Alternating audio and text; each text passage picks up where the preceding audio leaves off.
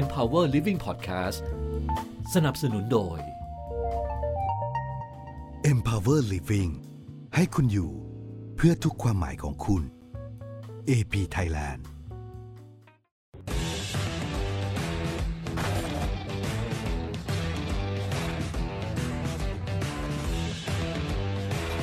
สวัสดีครับพบกับผมเวลนะฮะยินดีต้อนรับทุกคนเข้าสู่ช่องเวลดันการันตีอันนี้นะครับ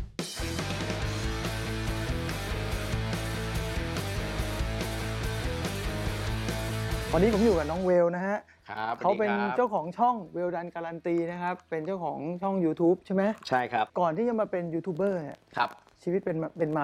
นไปยังไงฮะจริงๆก็ผมต้องบอกว่าผมเป็นวิศวกรจบมาเป็นวิศวกรแล้วก็เดินตามแนวโรงงานมาเลยนะฮะก็ต้องบอกว่าคือที่บ้านผมติดลบมา14 ล้านเนาะหลังจากที่เราไปฝึกงานเพราะว่าอยากได้ตังค์ตอนแรกก็คิดว่าคือมันได้เบี้ยเลี้ยงไงเราไม่ต้องขอตังค์พ่อแม่พ่อแม่เขาก็ผมมีพี่น้อง6 คนเนี่ยผมมีน้องอีก4 คนผมก็รู้สึกว่าการที่เราไปขอเงินแม่เนี่ยมันก็คือไปแย่งอนาคตของน้องโอ้คมมากอันนี้การขอเงินบิดามารดาเท่ากับไปเบียดบังใช่เราเป็นลูกชายคนโตไงเราก็ไปแย่งโอกาสของน้องแย่งอนาคตของน้องเราก็รู้สึกว่ามีปัญหาเราก็พยายามพึ่งตัวเองเนาะก็เราก็เลยแบบมาฝึกงานพอฝึกงานปุ๊บเราก็เห็นอะไรบางอย่างก่อนคนอื่นเขาช่วงนั้นก็เสือกต้องไปศาลด้วยคือพ่อเสียรถมินิบัสชนพ่อรถมินิบัสชนปุ๊บคาที่เลยแล้วก็ผมเป็นลูกชายคนโตไปดีก็ต้องไปแต่งตั้งต้องไปศาลแล้วไปฝึกงานวันแรกเลยเนี่ยผมต้องไปหา HR แล้วเอาหมายศาลไปยื่นบอกว่าพี่ครับผมขอลาไปศาลนะครับ HR เขาบอกแบบมาฝึกงานมึงขันได้ไงนี่ครับหมายศาลมึงไม่ทำอะไรมาตกใจแบบหน้าผมจะแบดบอยนิดนึงเขาก็เลยแบบก็เป็นที่มาทำให้วิศวกรพี่เลี้ยงเขารู้จักผมว่าผมเนี่ยมีปัญหาที่บ้านก็กลายเป็นว่าเนี่ยเขาก็เริ่มได้คุยกันแล้วเร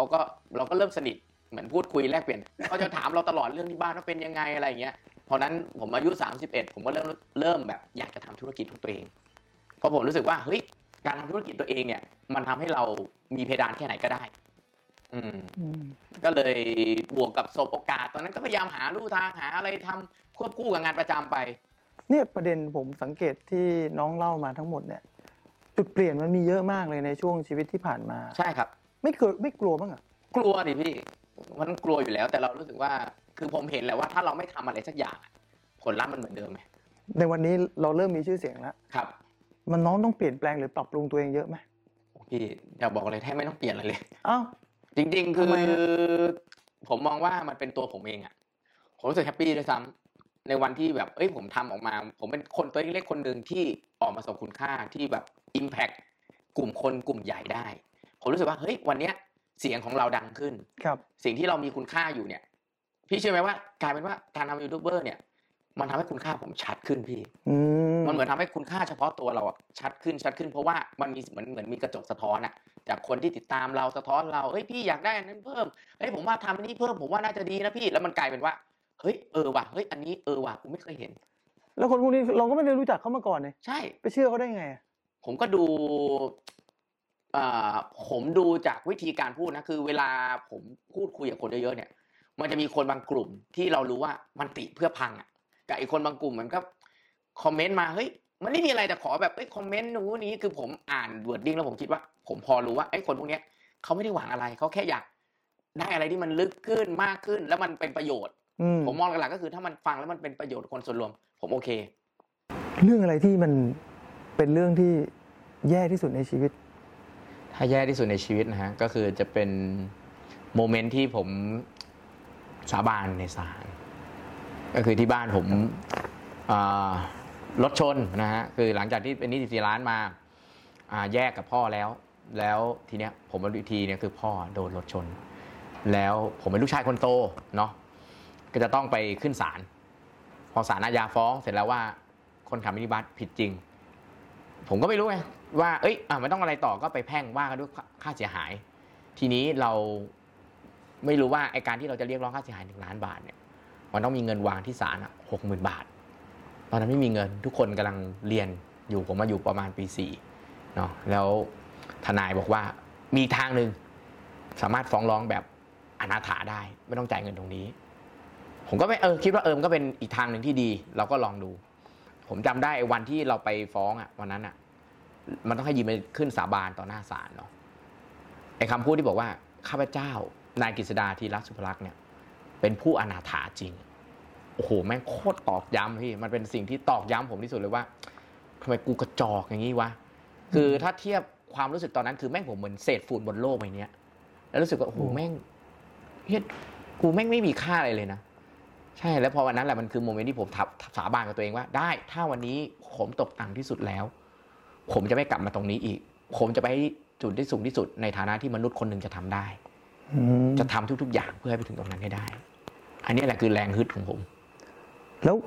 แรงฮึดตรงนี้เนี่ยมันส่งผลอะไรบ้างกับชีวิตในวันนี้มันทำให้ผมเป็นคนที่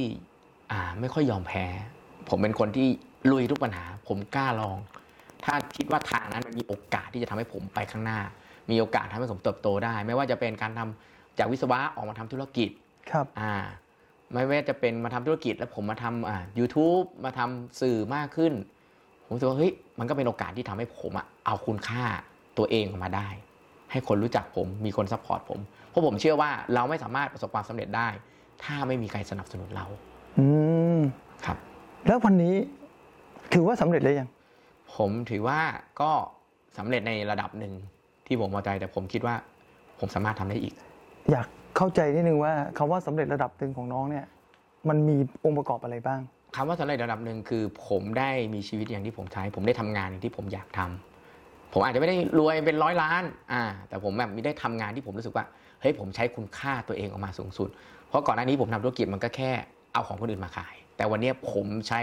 คุณค่าตัวเองมาขายมาทำเป็นธุรกิจฉะนั้นผมรู้สึกว่ามันจะมีใครสักกี่คนที่เราได้ทำงานด้านนี้มันจะมีใครสักกี่คนที่เราสามารถใช้เวลาอย่างที่เราอยากจะทำได้ทำงานอย่างที่เรารักเรารู้สึกมีความสุขตลอดผมเป็นคนหนึ่งที่ผมเชื่อว่าความสุขอยู่ปลายทางแต่ผมว่าตอนนี้มันไม่ใช่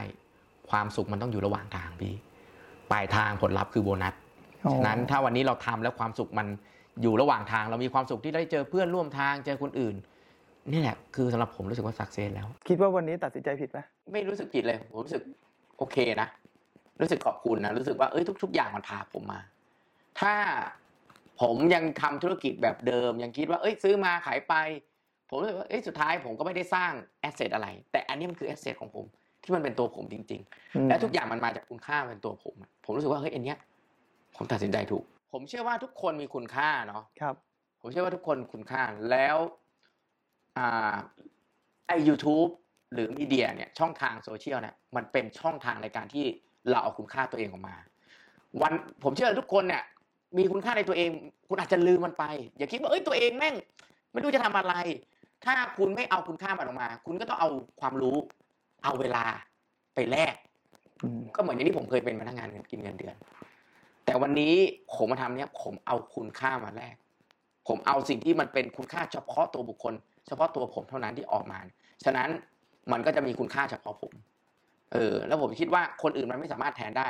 คุณไม่อยู่ในบริษัทเขาก็หาคนอื่นแทนคุณได้เพราะคุณแค่เอาความรู้กับเวลาแลกแต่ถ้ามันเป็นคุณค่าคุณต่อให้วันนี้ผมไม่ได้บอกว่าทำงานประจำไม่ดีนะถ้าคุณไปทำงานประจำด้วยแล้วคุณสร้างคุณค่าบางอย่างขึ้นมาด้วย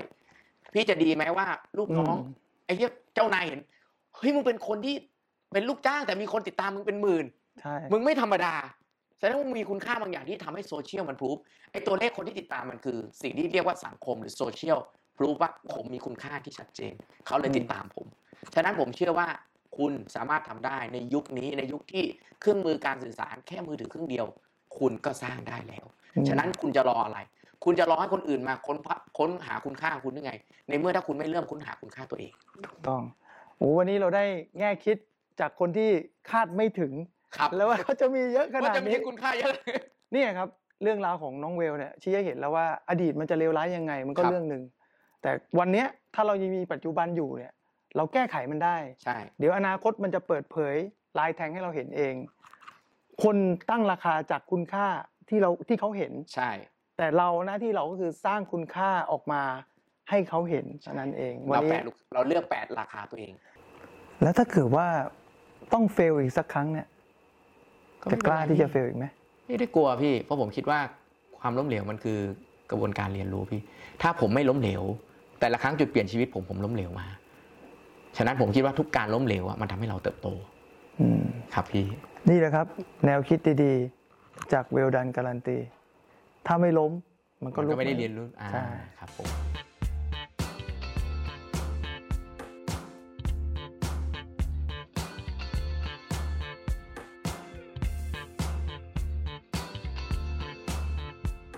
ขอบคุณที่ติดตามฟัง The Practical Channel โดย